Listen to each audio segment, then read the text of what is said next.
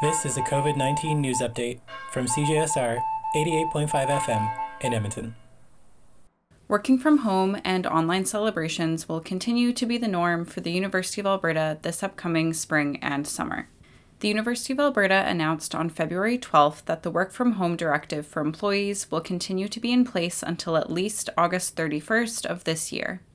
Todd Gilchrist, Vice President of University Services and Finance, noted in the February 12th update that the university's public health response team is looking at all potential options for maximizing in-person learning opportunities for the 2021 fall semester. Not surprisingly, it was also announced that this year's spring convocation will be held online once again. The online convocation will be held on June 25th, 2021, and will include all ceremonies for North Campus and Augustana Campus. For CJSR, I'm Hannah Cunningham.